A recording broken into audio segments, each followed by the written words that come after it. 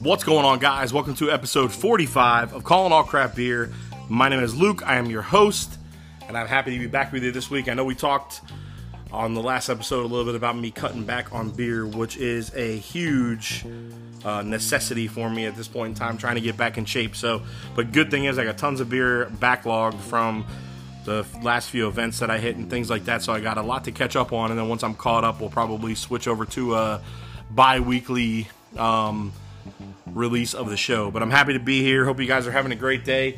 Got some original Transformers playing in the background. A little Shia LaBeouf love, if you're a Shia LaBeouf fan.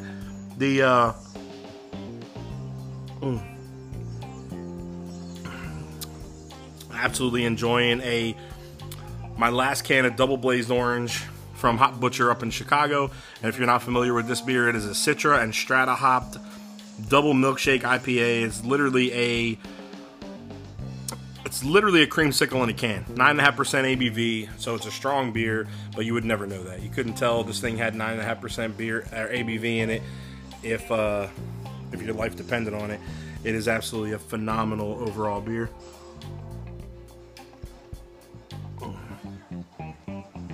And genuinely one of my favorites.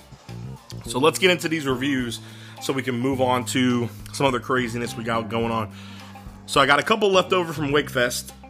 Then I got a couple from the day of Wakefest over at Trippin' Animals. And then I got some others that were on my list from before Wakefest. So we're going to start off with Three the Hard Way, which is a triple IPA from J. Wakefield. They take their base Slammin' double IPA and they use that as a base beer to create the Three the Hard Way for the Union Beer Store's 3-year anniversary, I believe. 10% ABV. It's Citra and Columbus hops, juicy, lots of citrus. It was a great overall beer. It was a little acidic, maybe might have been the only feedback that I could give that would be constructive, so to speak. But I did enjoy it. One of the ones that was on tap for in the J. Wakefield tent at Wakefest. Next one on the list is Banana Cream High from Vitamin C. Vitamin C Brewing. This is a 7.6% ABV cream ale, and it is literally a banana cream pie in a glass. Absolutely fantastic. Banana, graham cracker crust, marshmallow, vanilla. I don't even know what to say. It was phenomenal. I absolutely enjoyed it. It was one of the others that I missed from Wakefest. Just so damn good. If you are a fan of banana anything, you would have enjoyed this. There was a lot of really good banana stuff at Wakefest, now that I think about it. You know, we had the anniversary stout from J. Wakefield that was, basically chocolate banana. Choco banana was absolutely amazing. I'm just loving this use of banana flavoring in beer, and I'm hoping that it continues. I am definitely a banana fan. So, yeah, as we talked about last week, when I took off from Wakefest, I headed over to Trippin' Animals to kind of gather my thoughts and hang out for a little bit. And I did try their new triple IPA, which is called Smile, You Son of a. And it has a really cool can art with an awesome, great white shark on the front of it. This one was hopped with Idaho 7, Simcoe, and Amarillo hops. Very hoppy, lots of citrus. My take on it was a little rough. It was a little on the young side. So, and what I mean by that is I think that the beer needed a little bit more time to rest. It was a little aggressive, a little bit of hop burn going on. But at 9.5%, the flavor was great once you got kind of past the hop burn. And I did enjoy it, but I didn't pick up any cans because I wanted to give it a little time to rest. And I'm regretting that now because I probably should have bought a 4-pack of cans and just let them sit in the fridge. So I'm excited to get back over there hopefully tomorrow because they just had another can release for a hazy IPA that they came out with, and I really want to try that. 7% single IPA, but it looks fantastic. So then we got J&J Malt Liquor. Now this one cracks me up. Another Trippin' Animals brew. This was actually a collaboration, and I was laughing my ass off because I kid you not, it is a 9.2% ABV malt liquor. So it is essentially a stronger variant of an Old English, and it tastes like it. Super malty forward. It's all malt, not much other flavoring in it whatsoever, and it was just incredible. I mean, I'm not, when I say incredible, it was incredible at how much it actually tastes like, you know, Old English or one of the old, like, malt liquors at Colt 45, you know, something like that we used to drink in, like, 40s back in the day. Because for me, it's not my cup of tea right now, but it brought me back, like, to the old days, which was pretty funny. I'll never forget, you know, being that 18-year-old kid standing outside of the liquor store trying to get somebody to buy us beer, and we're like, yo, can you go, here's $15, can you go get us 3 OE40s? Yo, those were the days when it started, you know what I mean, back in the olden days. So then we're going to move on to a series. Now this is 4 beers from Pure Project Brewing in California, and it was their anniversary Murky series. Okay, I made some may call it a brash decision, some may call it a brave decision, some may just call me an idiot. I call me an idiot because I made the decision. I said to myself, I'm like, look, I could either do the single and the double one day and the triple and the quad, and the triple and the quad on another day, or I could break it up and do the single and the triple and then do the double and the quad. You know, I could have broken it up any amount of ways that I wanted to break it up. Nah, I did all 4 in one night. And I did all 4 in one night back to back to back to back. Not within hours of each other. I did them all in one night to the point where it was like, you know, 6, 6:30, 6:45, 7. You know what I mean? Back to back to back. And I will tell you guys with 1,000,000% certainty, it's the first time in a long time that I could genuinely say I was drunk. I don't even remember a whole lot about the quad. I remember flavors and stuff like that, especially since I make a point when I'm doing stuff like this to write it down. But I literally crashed. Like, it's like within 10-15 minutes of me finishing that quad, I crashed.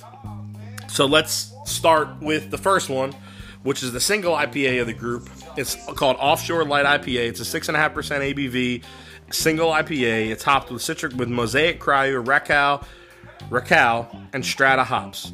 Super dank, earthy, pungent, and had a nice creamy mouthfeel to it. Rated a 4.25 out of 5 on Untappd, and that was the single Murky IPA. They're basically New England IPAs, but they're calling them Murky IPAs to give them they make their own spin on it, which I thought was really cool. 6.5% that bad boy was. The double, which was the next one on the list, was called Royal Fortune. It's a double IPA, 8.5% ABV. This one is hopped with Sabro, Motica, Southern Cross, and Mosaic. Another one, super dank, nice and creamy, a lot of earthiness to it. There were fruit notes to it, but it was overcome a little bit by like a dank, pungent, you know, flavor overall. Another one I rated 4.25 out of 5 on Untappd. Great, you know, New England style IPA. Could not complain. If you would have asked me the next day,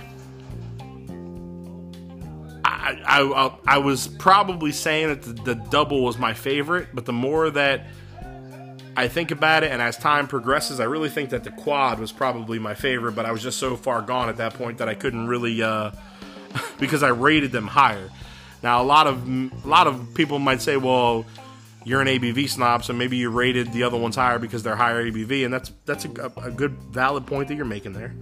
However, I do genuinely think that the triple and the quad were my favorites. So moving on to the triple. The triple was called Backlit Abyss.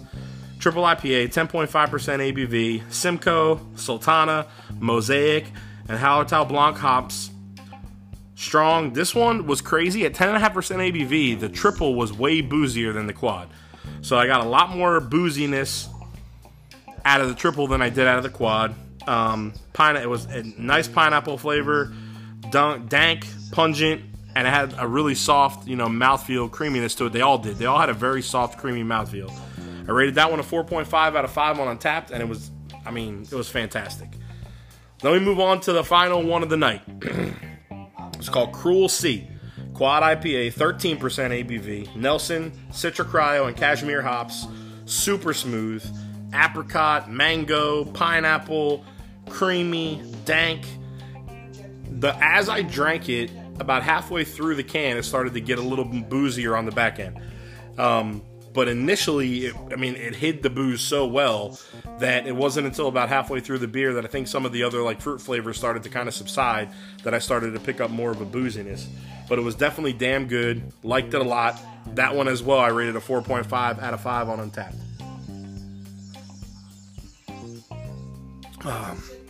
That was a gift, birthday gift from my buddy Drew out in California. And I just loved it. You know, those were the last 4 of the bomb that he recently sent me. I think I do have a stout left that I have to finish up from him that he said was one of his favorite stouts. But I've been kind of staying away from the stouts because of the high calorie content, high alcohol content, and for some reason I've been struggling the last like 4 or 5 months with most stouts. Really, I can drink one, period, with no other beers, no other anything, and I'll be okay. But they've really been bothering my stomach lately, and I am lactose intolerant, so a lot of times I want to blame it on the lactose, but I drink IPAs and stuff that contain like milk sugar and lactose, and it doesn't bother me. So I don't really know what the heck is going on with that. Oh, so good.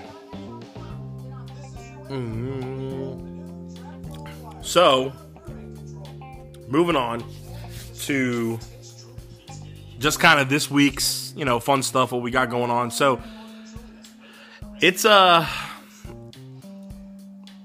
how could I even talk about this? It's so weird, right? But it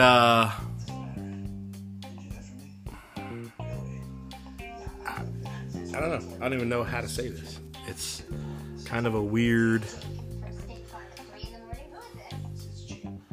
All right, so put it. I can't. I don't really know how to say it. Okay.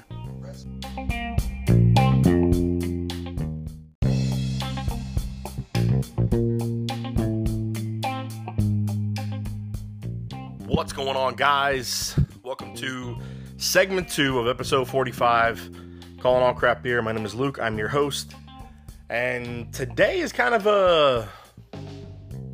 it's kind of a weird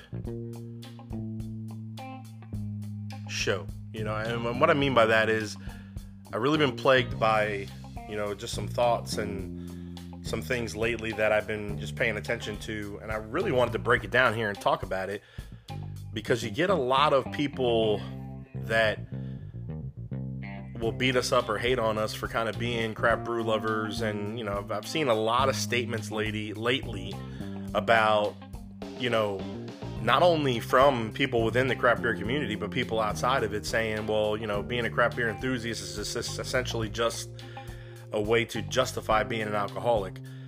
And I think it falls into, a lot of different scenarios with people, and I look at myself and please, guys, the last thing I want to do is call anybody out or try to make anybody feel bad about their decision or what they're doing or, enjoying their life.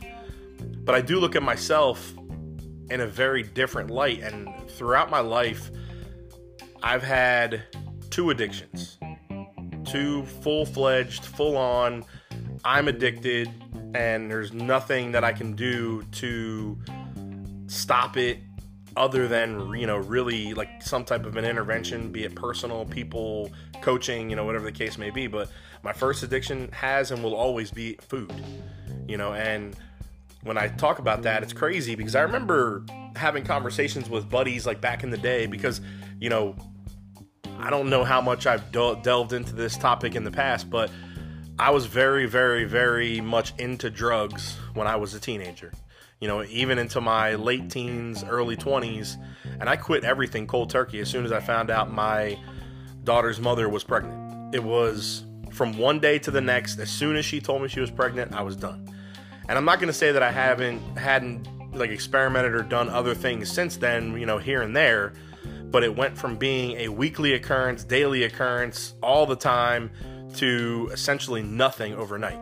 And, and it was just a matter of, okay, it's time to step up. So being able to do that and not having, issues with it, not missing it, not really worrying about it, but just putting my full effort into being a father and being a provider and, and taking care of my family, I never missed it. I never, there's been times when I can look back, one of the things that I was really heavy into for a while was ecstasy, and I actually sold it for a while and, did some things that I'm not proud of in that area. And I just, if I put myself in that position, like let's say I was at a party or I was hanging out with people right now today and somebody offered me an ecstasy pill, I can say with utmost certainty that I would turn it down because I don't want to fall back into that, that issue. But I can't say that back when I was in my, mid-20s, had the same thing happen, that I would have had the strength or the wherewithal to say, no, thank you, I'm done. So, I never really got into any heavy drugs. I never did crack. I never did heroin. I never did anything like that. I did PCP, pot, tried cocaine a couple times, did, Adderall and things like that, prescription drugs that kids were taking. I did take some Oxycontins a couple times. I did which, essentially a lot of people refer that to being similar to heroin, which, I never did the street version, but I've only did it a couple times, and I never felt a need to go back to it. So, but I've always been really careful myself with pain throughout my life. When doctors have asked me, do you prefer like a narcotic? Do you want a Percocet? Do you want a Vicodin? Do you want this? I've always turned it down, and I just stuck with Tylenol and ibuprofen, and I've never desired, anything. And sometimes it's been bad. Like I've had pain, like, even right now with my ankle, like, when I was at the hospital, they asked me, how bad's your pain? Do you need a pain medication? I was like, no, thank you. I can take ibuprofen. And they just gave me prednisone, and it helped a lot with the swelling and everything in my ankle. So I don't know if that's just decision making or if that's strength or if that's, a lack of ability to be addicted. I don't know.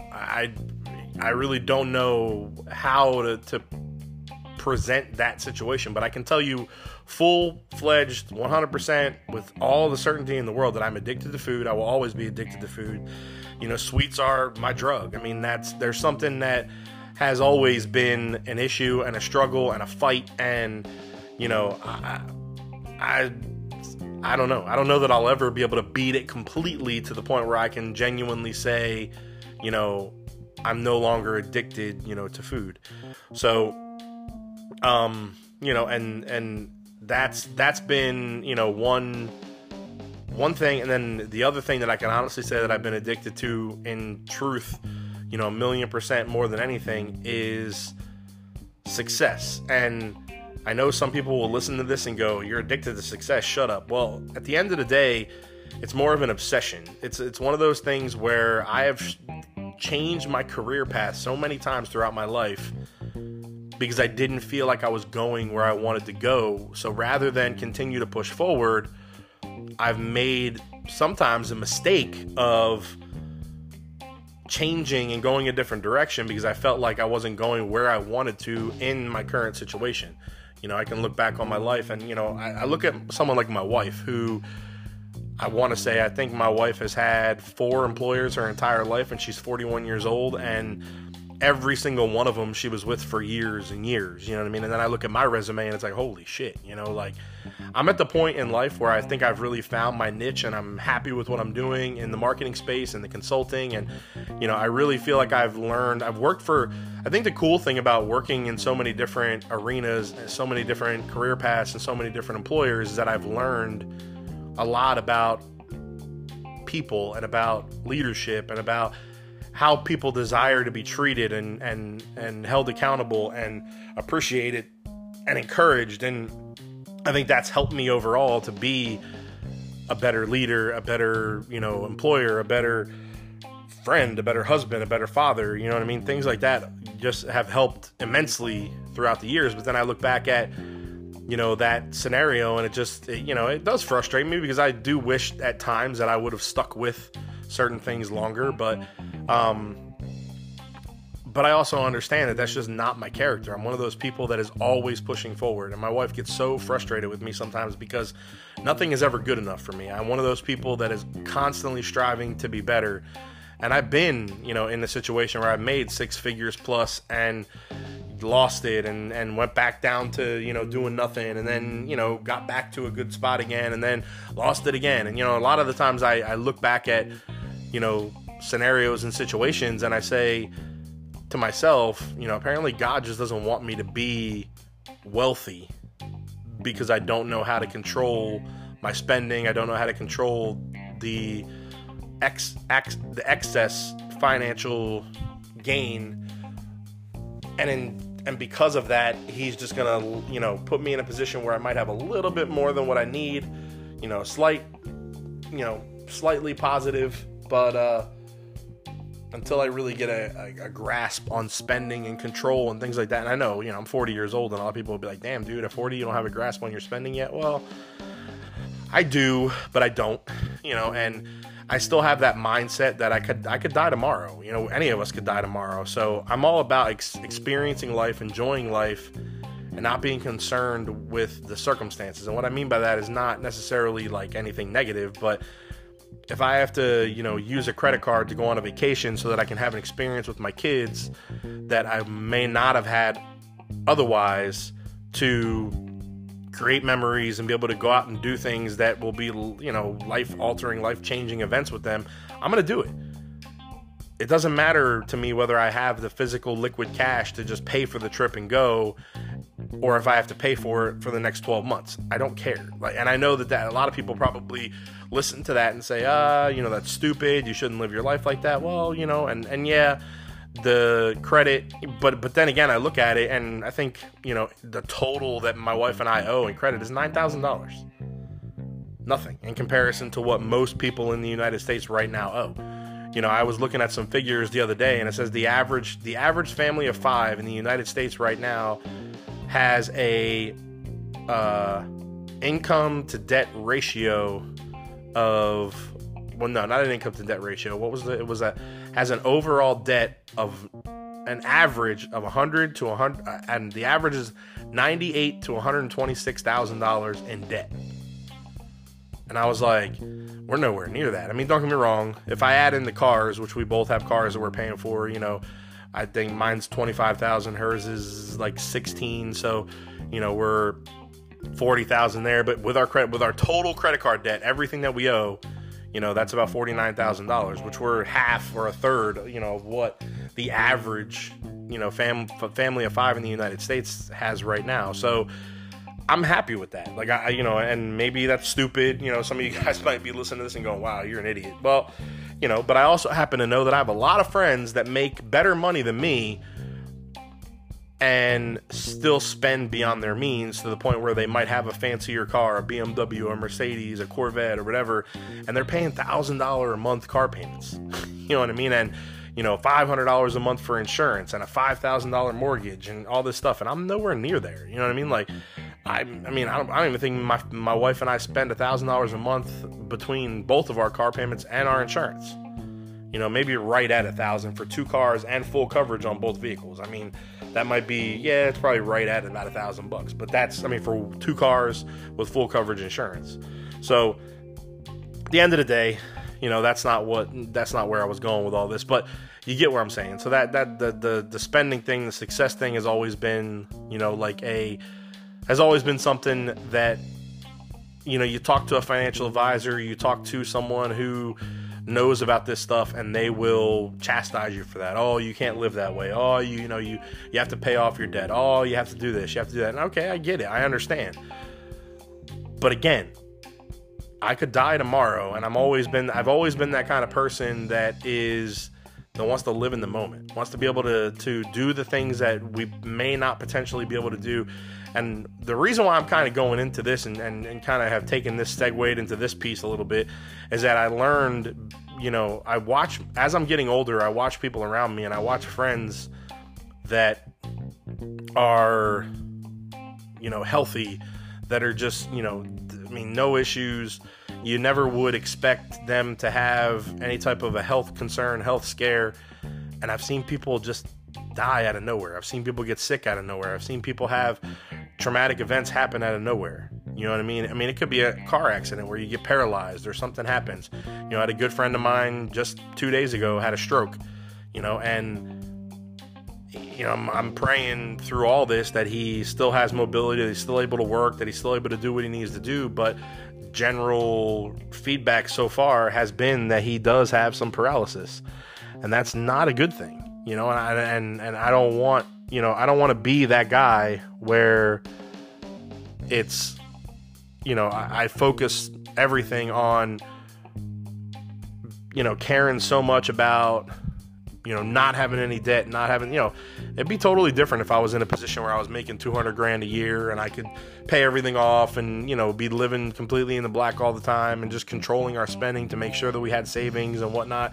And I get it. And I do want to leave something for my kids, but, that'll be something that I'll figure out, I guess, a little bit later on down the line if that happens. So at the end of the day, live for the moment is what I'm thinking, and maybe I'm wrong. And maybe some of you guys listening to the podcast would say the same thing and be like, dude, yeah, you're way off. Like, you can't live like that. And I'm like, well, I think a lot more of us live that way than are honest enough to really say it. So, but when you go back to the addiction piece,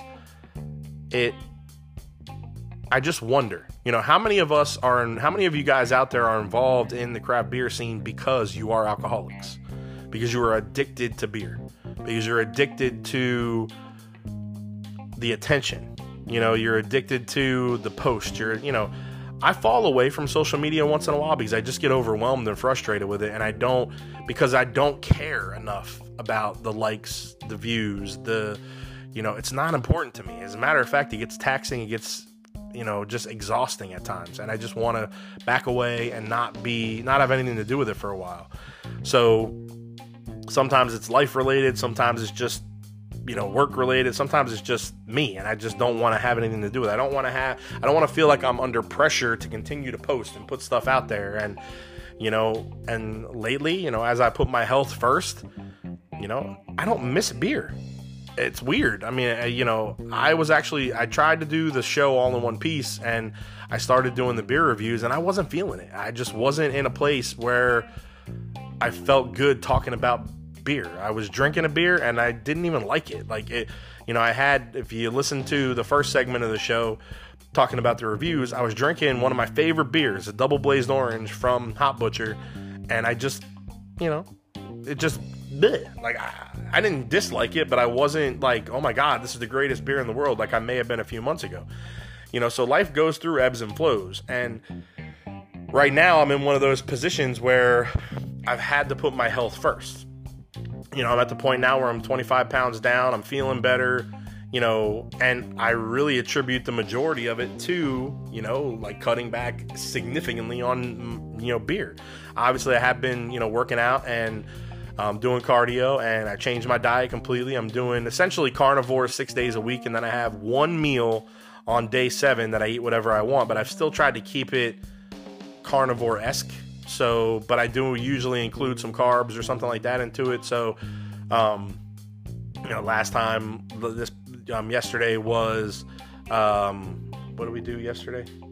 Yesterday was sausage. I did a sweet Italian sausage with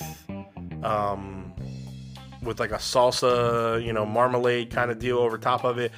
And I put that over top of tater tots. I know, sounds weird, but it was just what I wanted. I mean, it was just this weird combination of shit that I put together on my own, and it was fantastic. I loved it, and that was the only meal I ate throughout the entire day. The rest of my day yesterday was water, black coffee, and I did have one diet soda yesterday just to kind of take the edge off a little bit. But, that's it, and that's been working great for me. I mean, like I said, I'm down 25 pounds, and granted, I do believe that the majority of the weight loss so far has been from the just cutting back on the alcohol. I mean, I had gotten to a point where I was probably drinking on a normal week 6 to 8 beers, on a high week 12 to 18 beers, and every once in a while I have a low week where I'd only maybe do 4 or 6, but now I'm at the point where it's 2.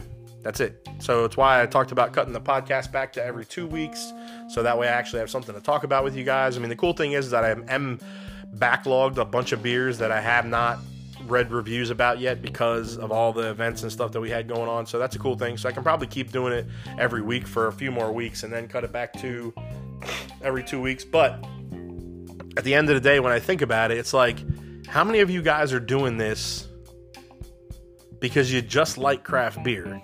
Because there's got to be a point, there's got to be a threshold where we say, okay, now it's excessive.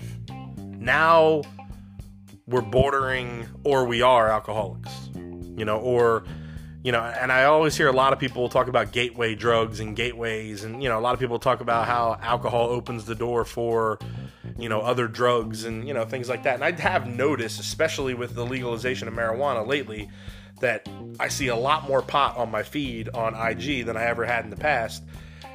And I feel like a lot of my followers, friends, people that I associate myself with that are in states where marijuana is legal for recreational use, it's now becoming commonplace and associated with craft beer.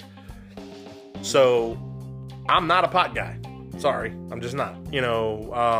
I may dabble with CBD just for some pain, pain management and anxiety and things like that. But I smoked weed a lot when I was in, high school, teenager to my early 20s. And just once I stopped doing it, I never had a desire for it. Now I'm at the point where the smell literally irritates me. Like when I walk out of my house and I smell it, it drives me crazy. Because even here in Florida, it's medically legal. And I live in an apartment complex where we have a plethora of different people, and there's quite a few people in my building alone that consistently, you can walk out of the house to walk the dog at 6 o'clock in the morning and it smells like skunky weed. And I'm sorry, it just bothers me. I don't like the smell. It doesn't, that pungent, disgusting odor just doesn't do it for me. There's nothing that makes me, I want to go seek it out and sniff it. I don't like it. And it pisses me off because I've actually talked to people that I know who are like from Colorado and are from, Las Vegas and are from places like that have moved because they can't stand it. Like I was talking to a buddy of mine the other day who's from Denver, and he's like, dude, I had to move. He's like, I had to move to the outskirts of the city. He's like, because you can't walk around downtown Denver anymore without, it's literally like there's a fog of weed smoke over the entire downtown area. He was like, and it's just disgusting. And someone like me who doesn't smoke weed, I can't handle it. So, I look at that and I look at how it's kind of becoming synonymous with the craft beer scene in the areas where it's become legal for recreational use. And, and I wonder what's next. Are you guys going to start crushing up opiates and, smoking them on your, IG feeds and stuff like that? And I'm not being judgmental. This is just a discussion, to talk about, how these things kind of, open up gateways and open up, doorways for other stuff. And I just wonder, as someone who enjoys craft beer, I've never had a desire to want to smoke a joint and drink a beer. I've never had a desire to want to take a Vicodin and smoke and drink a beer. I've never, beer's enough for me. I enjoy my beer, and even right now, I don't miss the beer. I don't miss the fact that I'm not drinking more beer every week. I actually got to the point where the 2 that I had this past weekend, I didn't really feel that good after I drank them. And I don't know if that's just because I've been so limited and I've changed my diet and my body's changing and, whatever's going on, but I didn't feel that great. And I actually found myself, with a little diarrhea afterwards. And, I don't know, how that's going to go. Do I still like craft beer? Of course I do, and I'm going to continue to enjoy craft beer, and I'm going to continue to do the podcast, and I'm going to continue to bring reviews and stuff to you guys. So this is not me, talking about exiting the craft beer scene. It's something that I enjoy. I enjoy the camaraderie. I enjoy the brotherhood. I enjoy, the breweries and all the cool stuff that goes on. We have a couple events scheduled, coming up over the next few weeks, few months. So I'm excited for that, and I want to be a part of it. And I do feel like maybe it's the drinking at home alone thing that has gotten boring to me, and that it's that I want to, now that I've experienced going out more and kind of gone backwards in time to having that little bit of freedom of being able to get out there and enjoy things with other people. It's made me desire that more versus just sitting at home and drinking beer. I don't know. There's so much that goes on, but I look back, and I wonder, the opioid crisis is so huge in the United States right now to the point where I almost feel like we can't go a week without hearing about somebody locally passing away from an overdose and, whatever else. And it drives me crazy. We actually do an outreach at a rehab center, and 70% of the kids, and when I say kids, they're kids, they're teenagers to young adults, but they're nobody over 30 years old in these buildings. And majority of them are 21 and younger, 18 to 21, and 70% of them are there for opioids, and it's crazy to think that, they were given Oxycontin for whatever, or they were given, a pill by a doctor, and you listen to their stories, and a lot of them are stories where they were prescribed a medication and were never able to get off of it. Some of them are, I stole it out of my mom's cabinet and just became addicted to it. There's obviously a lot more of those, but it's amazing how many of them are so young and are addicted to these pain medications because they were prescribed to them by a doctor for an injury or, something that happened, and they became addicted to them. It's just frustrating. You look at that scenario and I almost wonder, I feel like there's two types of people, and maybe I'm wrong. There could be multitude, different types of people, but I feel like there's two types of people. I feel like there's people that easily succumb to addiction, and then I feel like there's people who logically recognize the detriment that it can have to your life, and they're more able to walk away, if that makes any sense. Like I look at myself and I look at how many times I've been, down that road, and the stuff that I've messed with and the things that I've done. And we're not talking about short spans. I mean, we're talking about, back in my teenage years, and we're talking years of weed and ecstasy and, PCP and, whatever. I mean, there were times, when I just when I wouldn't be able to get my hands on, weed or whatever, so it'd be Xanax or be beer or be whatever, whatever we could get at the time, bars, and that's, now again, I was lucky in the sense that myself nor any of my friends ever got into the deeper drugs like crack and things like that. Now, I did have friends who went that route later on in life. I actually, when I was 20 years old, my mom threw me out, and my girlfriend at the time was pregnant with my oldest daughter, and we moved into my buddy's house, which was essentially a flop house. His parents owned this home in Haddon Township, New Jersey, and they had moved on and left the house to be taken over by the bank. And his dad knew that he was going to stay behind, so they continued to pay the electric, they continued to pay the water for him, for a while. It was like 2 or 3 months that we were there, and we had electricity and we had water and things were good. And then eventually, and the reason why I went there is because I had nowhere else to go, and we didn't have any money at the time, nothing saved or anything like that. So there really wasn't a whole lot that we could do. So we lived in this flop house, so to speak. We had our own bedroom, we had a mattress on the floor, we had a little refrigerator, we had a TV, we had the little stuff that we needed in the room that was ours, that was personal. And eventually it got to the point where the electricity got turned off, and then the water got turned off, and so we no longer had a place to take showers. So we had to go to friends' houses to take showers. We had to get a cooler to keep our food in with ice because we didn't have anywhere to eat, or anywhere to store our cold stuff, and it got hard, and then for a little while, I don't know what happened, but for a little while we got power and water back for a little while. I don't know if he reached out to his dad and begged him, to get it turned back on or what they did, but for a little while we had some back. And then it got to a point where him and his friends started breaking into our room. So they would get high downstairs. They were all doing crack, and they would get high downstairs, and they would break into our room, and they would steal our food. They would steal whatever belongings we had that they could sell to try to buy more crack, because none of them were working. And so we finally got to a point where we just couldn't stay there anymore, and we had to get out. And, a lot of times I was working. I was working in an auto glass shop, and I couldn't leave, my pregnant girlfriend at home knowing that there's a potential that she could be hurt by one of these, crackhead people that was staying in the house. And the final time was she was in the room sleeping, and someone tried to break the door down. And when they heard her in there, they stopped and ran away. But that was the last straw. that was it for me. Like, I was done. I was like, you know what, we can't do this anymore. And we finally found a little place of our own, and we moved in there, and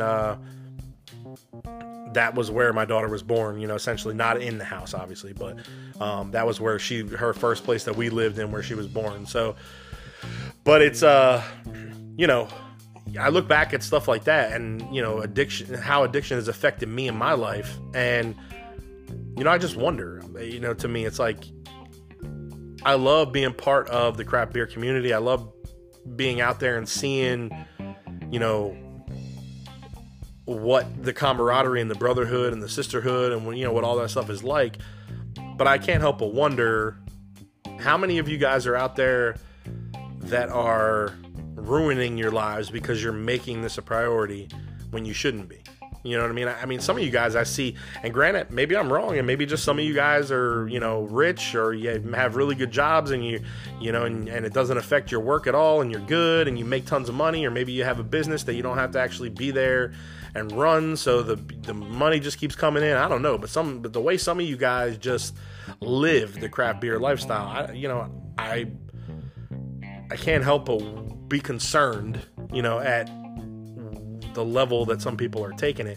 And it's none of my business. At the end of the day, I'm not gonna call you out or beat you up or tell you shouldn't do that. That's your decision, and you're an adult, and we're all adults. But it's when you start seeing this huge community of people just excessively drinking over and over again, it just makes me wonder. And I just start thinking about when does it go from hobby to a problem? You know what I mean? When does it go from something that we just enjoy and we, do on occasion to, holy crap, you really are an alcoholic? And it's, I think a lot of us would probably, if we were put on the spot and somebody asked us straight up to our faces, we would probably, and they kind of laid it out and said, this is what makes somebody an alcoholic. A lot of people within the craft beer community would probably be like, you know what, then I probably am. I guess I am an alcoholic. So I remember back in the day, it used to be, we used to laugh, and it used to be, okay, as long as you don't drink before noon, you're not an alcoholic. Or, as long as you don't drink every day, you're not an alcoholic. Or as long as you, don't crave beer, you're not an alcoholic. And yeah, or be, alcohol in general. But, it's just something to think about. And if you are one of those people out there that listens to the show and you know that you might have a problem, that you might have a concern, or, maybe it's excessive for you, and you're, listening to this podcast kind of makes you realize, you know what, I think Luke's right. Maybe I should cut back. I do know people who are alcoholics and have been through the program and done all kinds of stuff, who have gone back to drinking and are able to control it. Because I think there are people in this world that can control something that may have gotten out of hand at one point in time to the level of being an addiction, but have learned from the process and are able to control that. My father-in-law is a good example of that, where he was a nasty drunk that, really put his family through some crazy stuff. And he didn't drink for 20 years. And in the last 2 or 3 years, he's started, drinking again, socially. We'll go out to dinner, I'll have a beer, maybe two, and things like that. And he's been able to control it for the last 2 years, to the point where he doesn't live off of alcohol. Whereas before, they would make jokes about him puking and him, passing out, and him getting nasty and screaming and yelling at everybody and eating cockroaches and all kinds of crazy stuff that I could tell you some nutty stories about, but my wife would probably kill me. But, and for the last couple years, he's been able to enjoy a beer, a drink, here and there, and not let it overcome him. And so I do think it's possible. I don't, but I guess there's a big difference between, someone whose life has genuinely been just about, exploded because of it, versus someone who may have went through a trying time for a short period of time and kind of got back on their feet and realized what they were doing was wrong and made a difference. But, it's hard. It's hard to differentiate a singular problem based on an experience, an addiction. I don't know. I mean, a lot of people would probably tell me I'm completely wrong. And if I talk to a psychologist or a shrink or somebody like that, they would probably say, anytime you do something in excess, it's considered an addiction. Okay. And if that's the case, then we're all addicted to a bunch of crap that's out there. So money, a lot of people are addicted to money and, fame and fortune and new things and Amazon, you know what I mean? And all kinds of crazy stuff like that. So I know a lot of people that are addicted to, their physical appearance and their bodies and all kinds of crazy stuff. So, it is what it is. And I know this show took like a bunch of different weird random turns, but I just had a lot of things I wanted to talk about, and I had to figure out kind of a way to put it through and make sense of it all, I guess. So I really appreciate you guys. And please, anybody who listens to the show, don't think that I'm calling anybody out or trying to make anybody feel bad about what they're doing. It's not the case at all. It's just a lot of thinking that I, had to do. And I think a lot of these thoughts came to me because I have cut back so much on my drinking. And it's like, and I thought it was going to be hard, and it wasn't. And it hasn't been. And it's been so much, it's been funny actually, to the point where I've been like, I go to the fridge like on a Friday night or a Saturday night, if there's an opportunity, or if I'm thinking about, doing the show or whatever, and I open the fridge and I look at the beer I have in there and I'm like, and there's not, like, it's almost like I had to force myself to drink beer to have some beer to talk about or to do on the show, because I just didn't really feel like it.